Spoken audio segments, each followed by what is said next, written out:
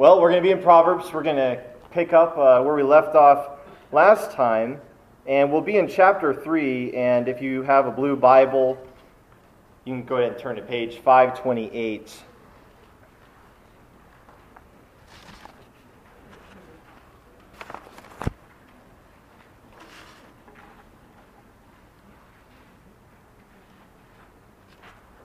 And our passage is going to be verses 13 through 26. Going to do a little bigger chunk this time because we want to make progress as we're working our way through Proverbs. And this morning, before we continue and we start in these verses, I want to take a little moment just up front to kind of do a recap on what we covered last time, and just again, like I did last time, just some important reminders as we talk about wisdom, pursuing wisdom, what that involves. And in the previous chapter, we took a couple messages to work our way through verses 1 through 12. Earlier in chapter 3, verses 1 through 12. And we learned, really, the message of that section was that wholehearted devotion to the Lord, that's the essence of wise living. The essence of wise living, the essence of wisdom for your life is wholehearted devotion to the Lord. And this is something we always need to keep in mind as we read the book of Proverbs. Always got to keep that in mind, because sometimes when we talk about pursue wisdom, you need wisdom, and it can kind of start to sound abstract and maybe theoretical, or like, that's nice, wisdom, but I want you to remember that this is about a relationship, a right relationship with God, and submitting your life to Him and His wisdom. And so when we talk about pursuing wisdom, we're really talking about knowing the Lord and growing in our knowledge of Him through His Word. So, growing in wisdom, it's because of that. If it's getting to know the Lord and growing your knowledge of Him through the Word, that means your pursuit of wisdom is not optional. Pursuing wisdom is not just some extracurricular activity in the Christian life, or something for those who have some better ability, or really just that really, I guess, gets them going. They really want to get wisdom. Good for you. No, it's something for everybody. It's something that all of us need to do. And we have to keep in mind that growing in wisdom, it's not something that's completely separate from drawing to near to the Lord and growing in a relationship with Him. So if you want to talk about, I do want to draw near to the Lord, I want to get closer to God, I want to grow in my relationship with Him, I want to grow in my relationship with Christ, then you need to be pursuing wisdom. You can't do one without doing the other. So if knowing the Lord and loving the Lord and submitting your life to Him is not front and center, then any attempt to truly become wise will be in vain. So again, I want to keep those ideas in balance. If your goal in pursuing wisdom, if your goal in becoming wise isn't to know the Lord, love the Lord with all your heart and to submit your life to Him, then you're not going to become wise. And it's actually foolish to try to pursue any sort of wisdom, because that's the essence of wisdom, is devoting yourself to Him. And this has already been clearly shown in the opening chapters of Proverbs. And if you remember, right at the beginning of the book, we have the first 7 verses was basically a function as an introduction to the whole book. Solomon gives us this introduction to this book of wisdom. And right at the beginning, in chapter 1, verse 7, he writes, "The fear of the Lord is the beginning of knowledge. Fools despise wisdom and instruction." So to not rightly, based on that verse, to not rightly recognize God as your creator and your master, your authority in life, and to not submit your life to Him, that's to demonstrate that you despise wisdom. So Solomon said the fear of the Lord is the beginning of knowledge, it's the beginning of wisdom. And then in chapter 2, he said that if you diligently pursue wisdom, and in chapter 2, verses 5 through 6, if you diligently pursue wisdom, then you will understand the fear of the Lord and find the knowledge of God. For the Lord gives wisdom, from His mouth come knowledge and understanding. In other words, God is the source of wisdom. And it is through His Word that He makes it available to us. And He gives it to those of us who seek it out and diligently search for it. So this shows that pursuing wisdom necessarily is going to involve you pursuing the giver of wisdom. If you want the gift of wisdom, you got to pursue the one who gives wisdom, and that's the Lord. And He gives it through His Word. And so knowing Him and pursuing Him and growing in your relationship with Him, that is the ultimate goal in pursuing wisdom, and it's the ultimate prize. That's what we learn in chapter 2. And even when we look at the teaching of the New Testament, we see that we as Christians are exhorted to live wisely. This wasn't like, well, the Jews were called to live wisely, but we get grace. We don't really have to, I stand in grace, so I don't need wisdom. Grace will cover me. No, we're exhorted to live wisely. And in order to do that, we must grow in our knowledge of the Lord through His Word. And we see that in places like Ephesians 5. Paul talks about that. And in fact, one of Paul's prayers is that we would be, quote, ESV, filled with the knowledge of the Lord's will in all spiritual wisdom and understanding, so as to walk in a manner worthy of the Lord. We need wisdom, His wisdom, in order to walk in a manner that's worthy of Him. And Paul also in one of his letters stated that all the treasures of wisdom and knowledge are found where? In Christ. So God's given us His wisdom. He's given it to us through His Word. And pursuing wisdom is a quest of pursuing your knowledge of the Lord and growing in your relationship with Him and submitting your life to Him. And then it makes sense to say, all the treasures of wisdom and knowledge are found in Christ. Because if you're pursuing knowledge, wisdom, and the Word of God, and you're missing Christ, then you are missing it all. And you will not be wise. It's in Christ that those treasures of wisdom and knowledge reside. So the Lord's made Himself known to us in His Word, and as we know Him more and more through His Word, and as we submit our lives to Him by responding in trust and obedience, that's basically what the goal is. I read the Word of God, I respond in trust and obedience. If we're doing that, we're being wise. And we're growing in wisdom. Remember, it doesn't matter where you're at. Don't think of it as like, well, I'm so far behind, it's really hard to catch up. No, it's about you pursuing wisdom in God's Word, and you respond in faith and obedience. You trust God at His Word, and you know that this is your best for your life, this is His wisdom for you. And you submit your life to it. And if you do that, you are being wise, and you're growing in wisdom. Now, with all that in mind, now we're going to look at our passage. Chapter 3, verses 13 through 26. So up until this point, Solomon's been emphasizing the importance of diligently pursuing wisdom. And what we're going to see in this passage, he's going to emphasize the importance of retaining wisdom, holding on to it, and continuing in it after it's been obtained. So, starting in verse 13, we can read along. Blessed is the one who finds wisdom, and the one who gets understanding. For the gain from her is better than gain from silver, and her profit better than gold. She is more precious than jewels, and nothing you desire can compare with her. Long life is in her right hand. In her left hand are riches and honor.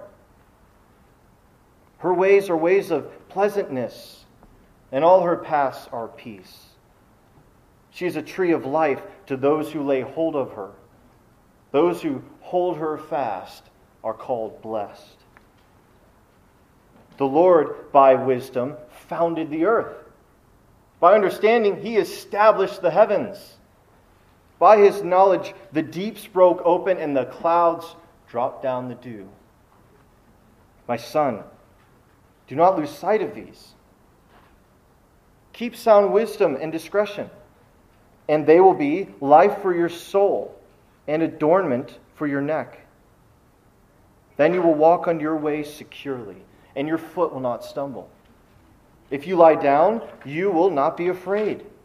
When you lie down, your sleep will be sweet. Do not be afraid of sudden terror or of the ruin of the wicked when it comes. For the Lord will be your confidence and will keep your foot from being caught. And so this morning, we're going to consider, in this passage, we're going to consider 3 reasons why obtaining wisdom is the most worthwhile pursuit in life. There's many things to pursue in life, and this passage is going to show us that the most worthwhile pursuit is the pursuit of wisdom. 3 reasons why. Well, first of all, in verses 13 through 18, it's because wisdom is more profitable than all material wealth. And in verses 19 and 20, we'll see that wisdom was used by God to create the world in which we live. And in verses 21 through 26, we'll see that wisdom will give you true security in life. True security in life. And so with the first point, wisdom is more profitable than all material wealth.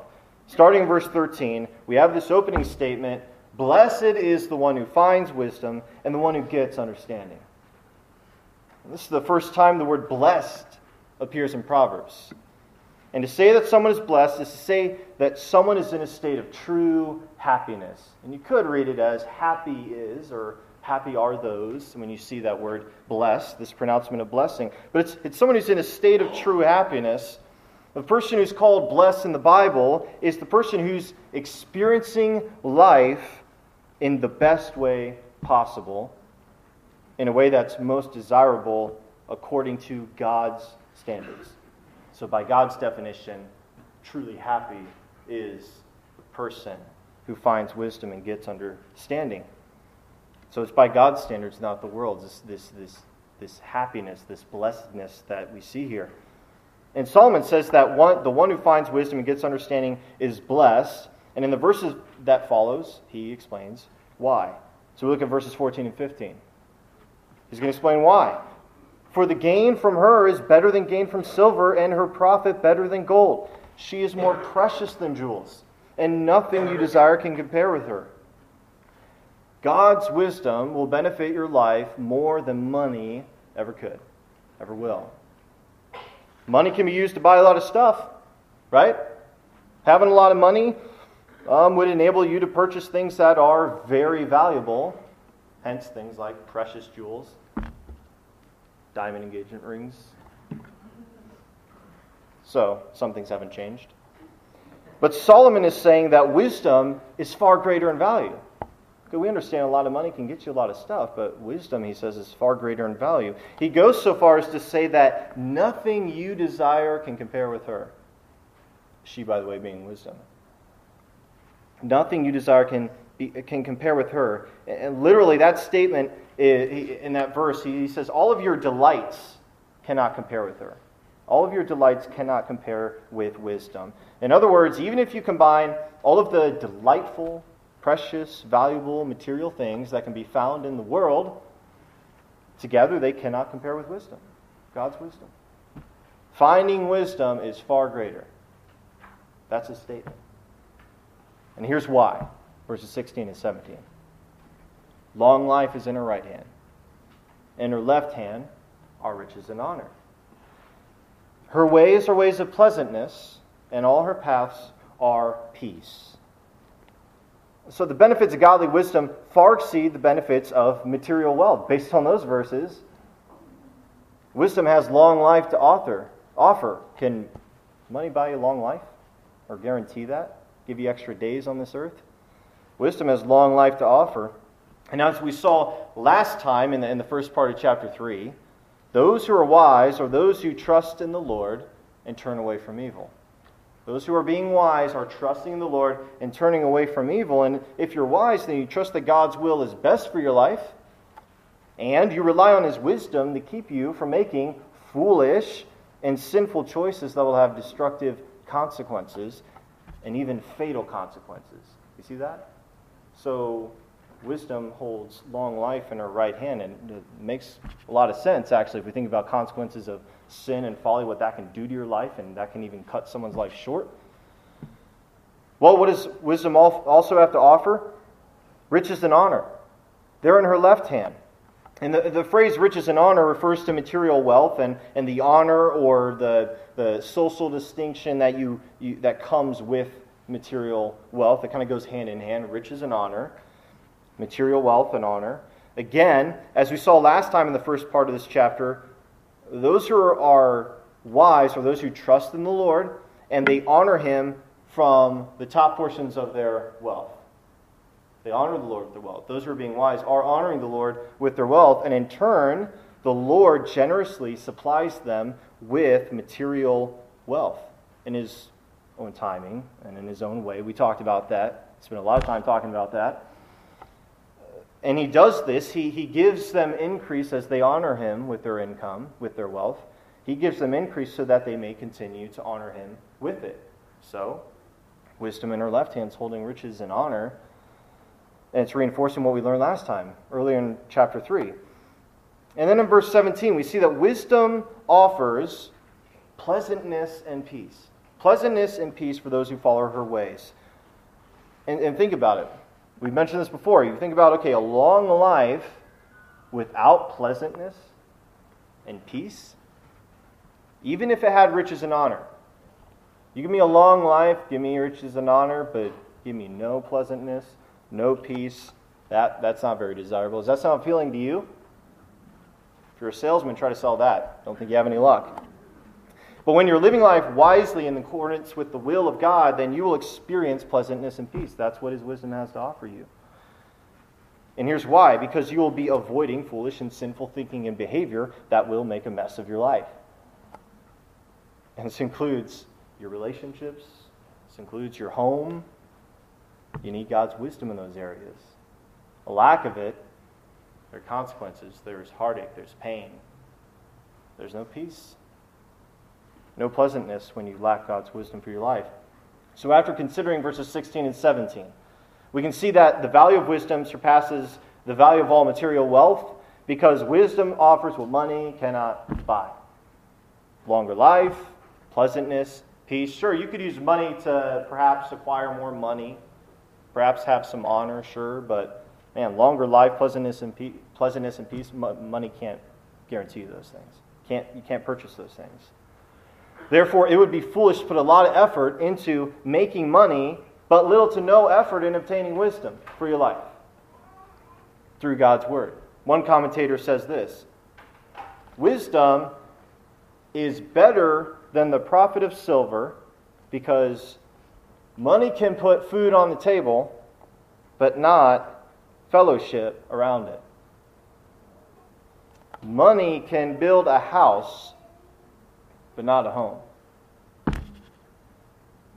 Chew on that. Think about that. Yes, we have material needs.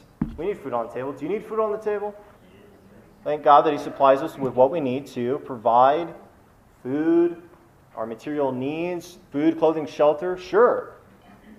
But if you're putting all your effort into that and you're putting no effort into wisdom, which is far greater than what money has to offer, yeah, money's a means to meet your material needs, sure, and there's nothing wrong with having money and even enjoying some of the benefits that come from that. But you forsake wisdom, sure, you can have a nice house, but is it really a home? A peaceful home for you to live in?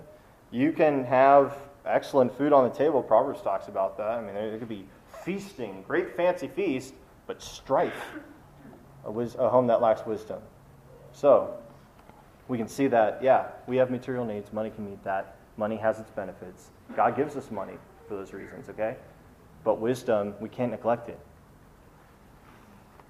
So the message in this passage is not that material wealth is bad. We want to make that clear. There's nothing extra spiritual about poverty, right? Material wealth is not necessarily a bad thing to have, and a lack of it doesn't indicate that you're more or less spiritual, and an abundance of it doesn't indicate that either. Material wealth is actually a good thing, because why? It's beneficial. Sure, it's a good thing. It's something that God supplies us with in order to meet our material needs. There's nothing wrong with making money, and like I said, enjoying the benefits that it can bring. After all, what did Solomon say? He made it clear that one of the rewards of wisdom is an abundance of material wealth. Wisdom can reward you with that. Wise living can actually be rewarding financially for you. However, God's wisdom is what will bring you true and lasting joy in life, not money and possessions.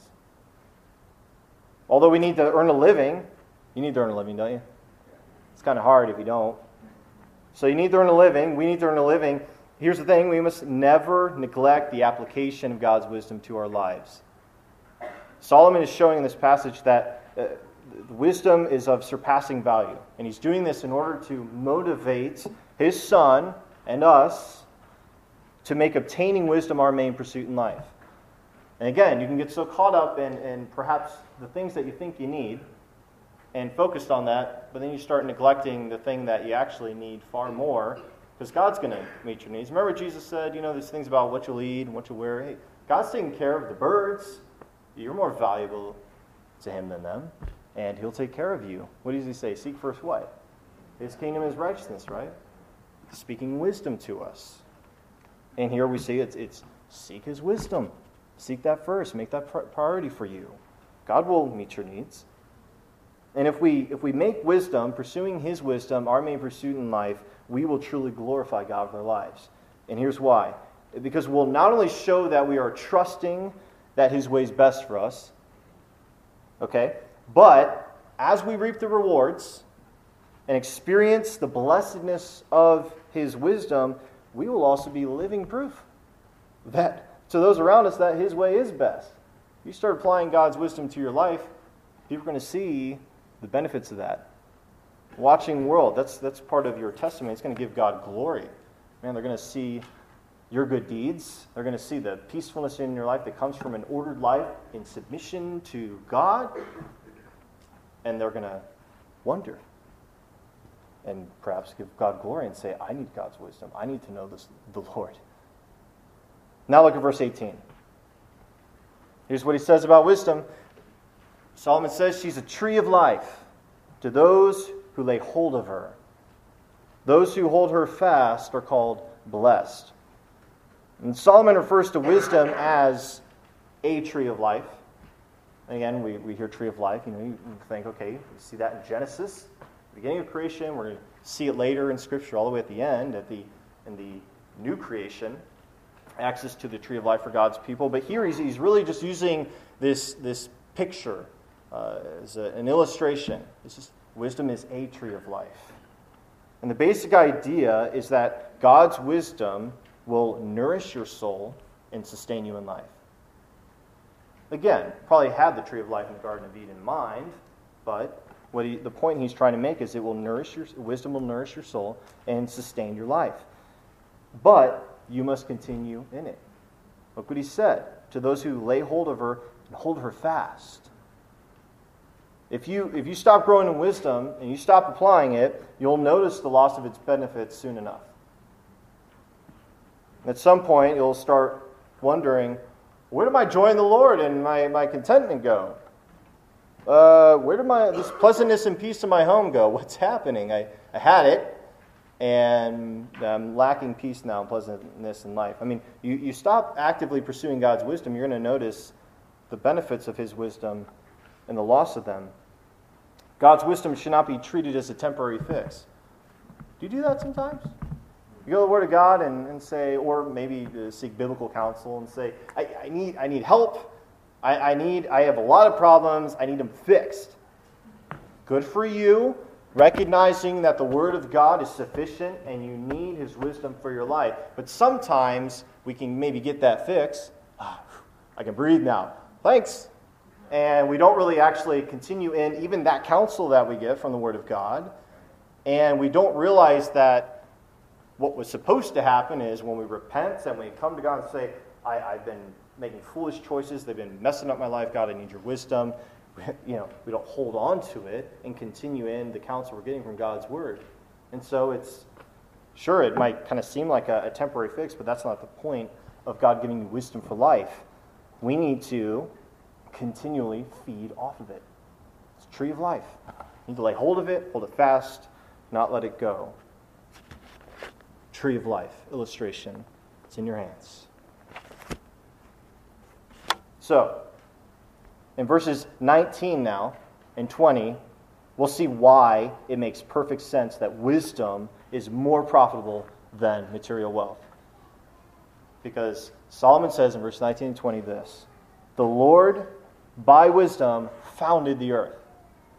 By understanding, he established the heavens. By his knowledge, the deeps broke open and the clouds dropped down the dew. So, here we see the world that we live in. Guess what? It's not the result of some cosmic accident.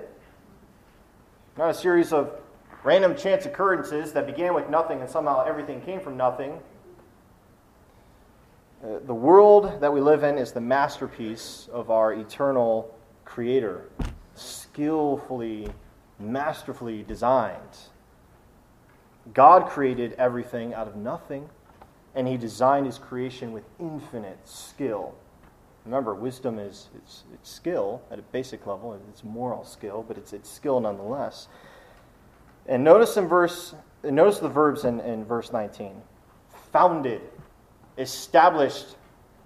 The main idea here is that God, by His wisdom, He gave the world He made stability and order. That's the main idea here. This isn't trying to give us a new creation account. We got that. Genesis 1, we're good. This is just Solomon referring to the fact that in creating the world, God was using His wisdom, and by His wisdom, He points to these specific aspects of creation that are specifically related to stability and order. Laid the foundation, founded the earth, established the heavens. And then we have this statement in verse 20. The deeps broke open.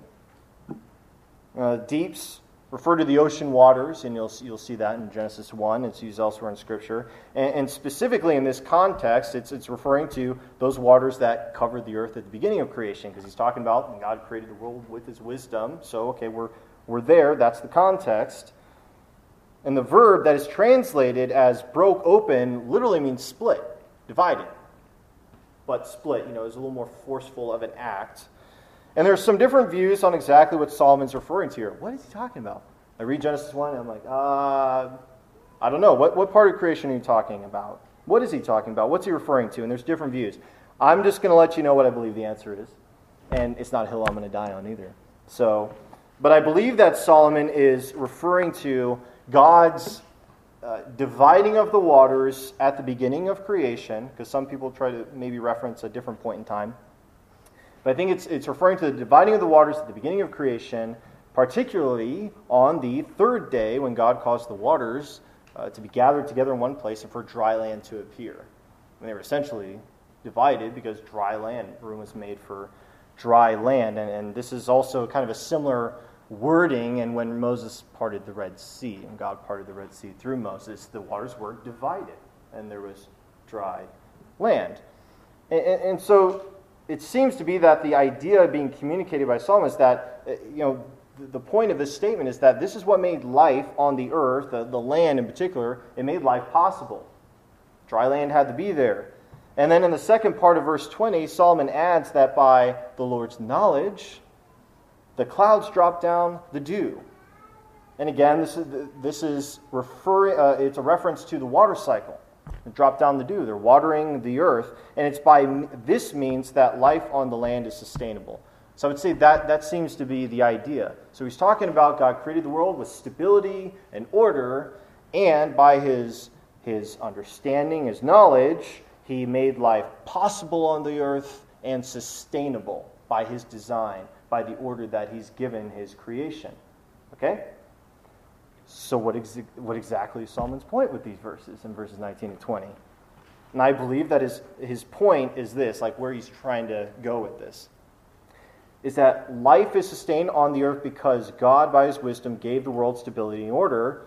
And one commentator says this, and this is a good way to word it: God's own creative work is characterized by wisdom in that it displays order and operates by certain laws and principles.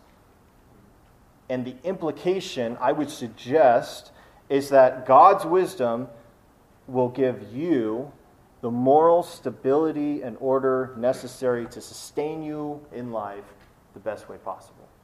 I think that's the point he's trying to make. One commentator says this: if the Lord, with wisdom as His tool, accomplished the wonders of the various phases of creation, think what His revealed wisdom will do in the lives of those who find it. That's pretty big stuff when we think about it. God, by His wisdom, created the world, and He's made His wisdom available to me in His world, in His Word, and I think it's worth pursuing. So since the Lord utilizes wisdom in building his world, you should utilize his wisdom in building your home in his world. Does that make sense? Yeah. It's very logical, isn't it? Elsewhere in Proverbs, Solomon wrote that by wisdom a house is built, and by understanding it is established. Wisdom and understanding can build a house, but establish it. Stability, order in the home. And at this point, Solomon's explained to his son that wisdom is more profitable than material wealth, all material wealth, by the way. And he's also explained to his son that wisdom was used by God to create order in the world. And now in verses 21 through 26, Solomon will exhort his son to continue in wisdom because it will give him true and lasting security in life. Security in life that is true and lasting. Look at verse 21. Solomon says this, "My son, do not lose sight of these. Keep sound wisdom and discretion." And now, because of the wording of this translation, you may initially think that, hey, the command is, do not lose sight of these, and it's referring to what follows. These things I'm about to say, sound wisdom and discretion. And if that's the case, then it would seem that maybe Solomon's starting a new topic, and perhaps this is the beginning of a different lecture, perhaps. However, I believe this section, it's a continuation of the flow of thought, hence that's why it's in this sermon today. We're looking at all of it together. And I think it's flowing from his thought from the previous verses. He started by saying, and just as kind of a recap of what he said already, blessed is the one who finds wisdom and the one who gets understanding. That was verse 13. And then Solomon says in verse 18 that those who hold fast to wisdom are called blessed. And then he mentions the Lord's use of wisdom and understanding in creating the world in verse 19. And then 20, he mentions the Lord's use of knowledge. So he adds something there. And then in verse 21, he says, don't lose sight of these. Lose sight of what? Well, I would say what he's been talking about, which is wisdom and understanding. And he added knowledge in there. And the thing is, these are synonyms. These are all different aspects of the wisdom that God gives. So they're distinct, but they're very similar. So, him saying get understanding isn't necessarily him saying, okay, not wisdom, I want you to get specifically understanding, but not wisdom. It's kind of all together. It's a part of the package of pursuing wisdom. And again, some other translations reflect this. If you looked at the New American Standard Translation, this verse 21, it says this. They write it this way, "My son, let them not vanish from your sight." So it doesn't seem to push us forward as much as these, that word these. Keep sound wisdom and discretion. Now, if we went to the NIV version, the newest version, 2011, this verse they translated this way. "My son, do not let wisdom and understanding," they just go ahead and drop it in there, "out of your sight. Do not let wisdom and understanding out of your sight. Preserve sound judgment and discretion." So you see, and Jeremy's talked to you about, we talk about why translations will do what they do. They're not trying to be unfaithful, they're trying to kind of help, but they make decisions based on what they think the meaning of the passage is. And so they're supplying it. So instead of having somebody like me take a little while to say, well, I think it's referring to stuff before, and here's why am I? And I was like, yeah, okay, wisdom and understanding, right here, we think so. And they're putting it in there for you. So we see that now in the second half of verse 21, look at it, Solomon gives a similar command. So he says, don't lose sight of these, and I would say wisdom and understanding, but then he says, keep sound wisdom and discretion. And now he's introduced two additional aspects of wisdom. And we've seen these terms before, previously in the book of Proverbs. Sound wisdom, if we could try to give it a definition, a lot of people have a hard time doing it because of the way it's used, but it's basically insight to effectively deal with problems as they arise in your life so that you have practical success. And again, you could think of it as having effective insights. Discretion is the ability to think things through, particularly the potential consequences of an action so that you might do what's best. So it's the ability to think things through. But you see how they're synonyms too. They're talking about having insight, thinking, using your head, not making foolish decisions that will have destructive consequences, avoiding those things. So they all fall under that category of wisdom. And Solomon's command regarding sound wisdom and discretion is to keep these qualities. And literally, it's to watch over them. And so he's still stressing the importance of retaining wisdom. So again, this is all connected to what he's been telling us, starting from verse 13. And also, as we're going to see in the remaining verses, Solomon is continuing to emphasize the fact that God's wisdom will nourish your soul and sustain your life. We saw that really in the first two sections. And now we're going to see it here. Look at verse 22. And they will be life for your soul and adornment for your neck. And here Solomon is referring particularly to, maybe more specifically, to sound wisdom and discretion, which he just mentioned, but it's not, like I said, to the exclusion of wisdom, understanding, knowledge. You need all of it. That's all under the wisdom package. And this verse, 22, it literally says, they will be life for your soul. Soul, by the way, that way can also mean throat. And grace for your neck. That's what it literally says. Life for your soul, life for your throat, grace for your neck. Do you see maybe the point he's getting at? The primary idea here is that God's wisdom will preserve your life. It'll save your neck. It'll be life for your neck, grace, or life for your throat, grace for your neck. Preservation of life. And we're going to see that that's the primary idea because we see in verses 23 and 24 he says this. Then you will walk on your way securely, and your foot will not stumble. If you lie down, you will not be afraid. When you lie down, your sleep will be sweet. And by the way, some translations that grace, the word grace, they translate as adornment, because elsewhere he talks about a garland of grace, a graceful garland that wisdom can be on your head, and this kind of idea of the outward beauty of a wise life, of wise living, and then the attractiveness that it has, and it's in a sense a symbol of honor upon you. And some people think that maybe that's what he's talking about because it's their neck, and I guess you wear a necklace and it's an adornment. So let's just call it adornment because grace can mean beautiful. But verse 23 and 24, he's not really talking about how you're perceived and stuff. He's talking about saving your neck, wisdom preserving your life. And the basic idea in this picture is this. Whether you are awake, in 23 and 24, whether you're awake or asleep, your life will be secure.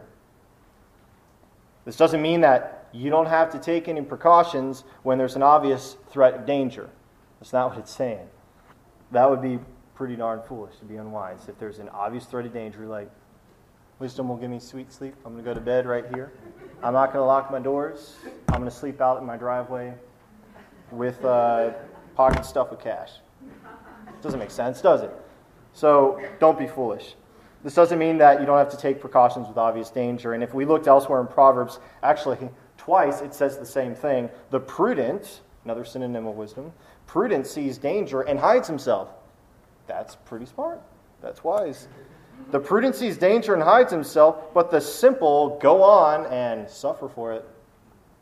It's foolish. So here's the point. Verses 23 and 24. If you fear the Lord, and if you're walking in wisdom, then you will have no need to live in fear. Does that make sense? I mean, yeah, sometimes there can be scary things that happen in life, but we're talking about living in fear. And if you're fearing the Lord and walking in His wisdom, you don't need to live in fear. Even when you are most vulnerable, lying asleep on your bed, that's pretty vulnerable, lying asleep on your bed, you won't be afraid if you're fearing the Lord and walking in His wisdom. In fact, Solomon says your sleep will be sweet, which can also be translated as pleasant. Remember what he said? Blessed is the one who finds wisdom. Her ways are ways of pleasantness, and all her paths are peace. You want sweet sleep? You want pleasant sleep? That sounds nice. I'll take it. So I'm going to strive to live according to God's wisdom. And I'll tell you what, the more you're walking in obedience to Christ, obedience to the Word of God, the more you'll realize that you will have peace, and you're not going to be maybe as paranoid as the unbelieving world is about everything that's happening. There's no security for them in life. We have the creator of the universe that we have been reconciled to and a loving relationship, and we are counted his children, and he's watching over us. And his wisdom shields us from danger. Proverbs 19:23 says this, just kind of reinforcing this statement that we see in the verses we just read. In chapter 19, verse 23 in Proverbs, the fear of the Lord, which, by the way, is the beginning of wisdom, so they go hand in hand. The fear of the Lord leads to life, and whoever has it rests satisfied. He will not be visited by harm. And Solomon's daddy, David, Psalm 4:8, said this. He had this confidence. And by the way, when you look at the end of David's life, full of years, riches, and honor, David was a wise man. Here was David's confidence. He says, in peace I will both lie down and sleep. For you alone, O Lord, make me dwell in safety.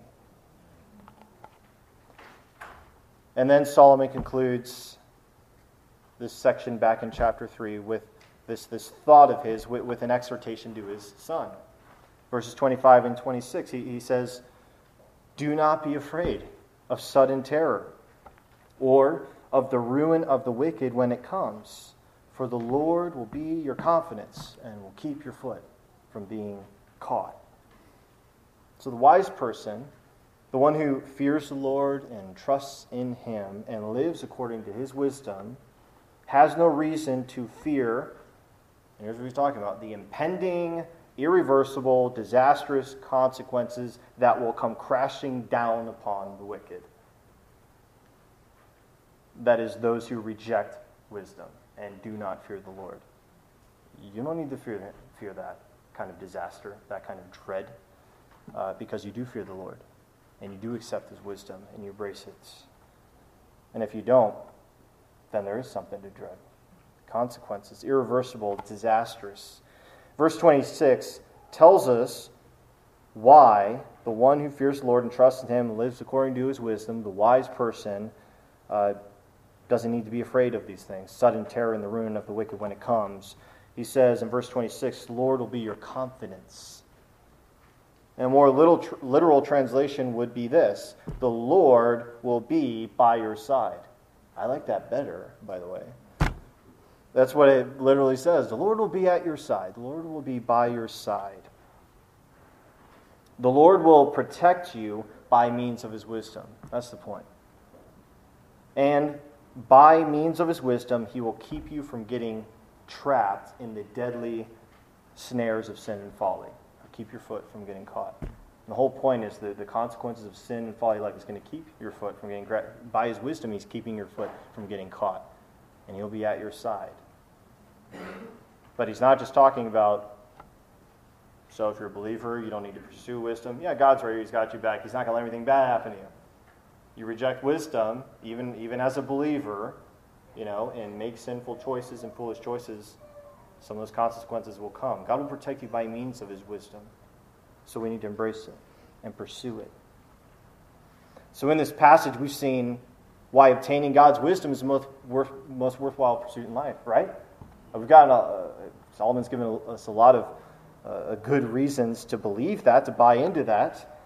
We saw that, okay, it's more profitable than material wealth, has long life, wealth and honor, pleasantness, and peace to offer. We've seen that it will give your life moral stability and order. And we've seen that it will give you true and lasting security. Those all sound very appealing to me. Do they sound appealing to you? And we've been told, where do we get that? How do we get that? It comes from the wisdom of God. Here's a non-biblical proverb. So in the spirit of Proverbs, I think this is a good thing to have at the end. It's in Old English. Maybe I'll reword it, but I'll say the Old English first. Lackest thou wisdom? Can you follow if I do it that way? Okay. Lackest thou wisdom? What hast thou acquired? Hast thou acquired wisdom? What lackest thou? clean that up a little bit. All right, Christian. Do you lack wisdom? If you do, what have you acquired then? You see what the point is? Hey, have you acquired wisdom? What do you lack? See that? Chew on it. It's a proverb. All right, so look at your Bible. Look at your Bible. You got one of those in your hands? Is it on your phone? Okay. So if it's on your phone, I'm talking about the Bible, not your phone. It's a precious, precious possession. We have an abundance of these precious possessions in our country, and we're spoiled. God has made His wisdom available to you in it. It is a tree of life. Picture that. In your hands, it's a tree of life, and if you would lay hold of it and live by it, you will be blessed. You will experience this true happiness that comes from a right relationship and right living in submission to God. And that doesn't come apart from faith through Jesus Christ, right? In whom are hidden all the treasures of wisdom and knowledge. So, if you don't have a relationship with Christ, you are lacking everything. And the wrath of God abides on you. Scripture is clear. And that's why, you know what? The beginning of wisdom is to fear the Lord. It's to come to believe that He is the creator of this world, He's righteous and holy, and that you are a sinner and under His condemnation. There's nothing that you can do to earn His favor. You deserve justice. But believing the truth that God sent His Son, Jesus Christ, to lay down His life as a substitute, to die in the place and pay the penalty that you as a sinner deserve, so that by trusting in His death and resurrection and placing your faith in Him, you might be reconciled to God and be forgiven. That would be the beginning of wisdom for you. And so what we want to do anytime at the end of service is, if you have questions about the gospel, about Christ, we'll be up here to talk. Jeremy will be up here. I'll be up here. And if you have, again, any questions even about what we just looked at this morning, come and talk to us. Let's pray. Father, we thank You for not leaving us in darkness, but giving us light through Your word and giving us life in Jesus Christ. Lord, we pray that we would see the case that has been brought before us in this section of Proverbs, and just to see the surpassing value of Your wisdom, that we truly would see it and truly pursue it, be motivated to pursue it above all things, Lord, because we know that if we seek You first, if we're seeking Your will first for our lives, that everything else that we might be concerned about will be right or be taken care of or will be the best for us, Lord. We know that Your will is best for our lives, and we just pray that You would keep us from making foolish and sinful choices, and help us to be disciplined, to diligently take hold of Your word and to gain Your wisdom, Lord, for our lives, and that we would hold fast to it and continue in Your instruction. Lord Jesus, we thank You for Your sacrifice on our behalf, for giving us life and giving us understanding that we might believe the gospel and be saved through our faith in You and be reconciled to the Father. Holy Spirit, we ask for Your empowerment and enablement as we grow in our sanctification to live lives that reflect godly wisdom, and to live lives that bring praise and glory to God, to love You, Lord God, and to love our neighbor as ourselves. Ask for Your blessing on our week and the rest of our day today. May we not forget the truth of Your word that we've heard this morning. In Jesus' name, amen.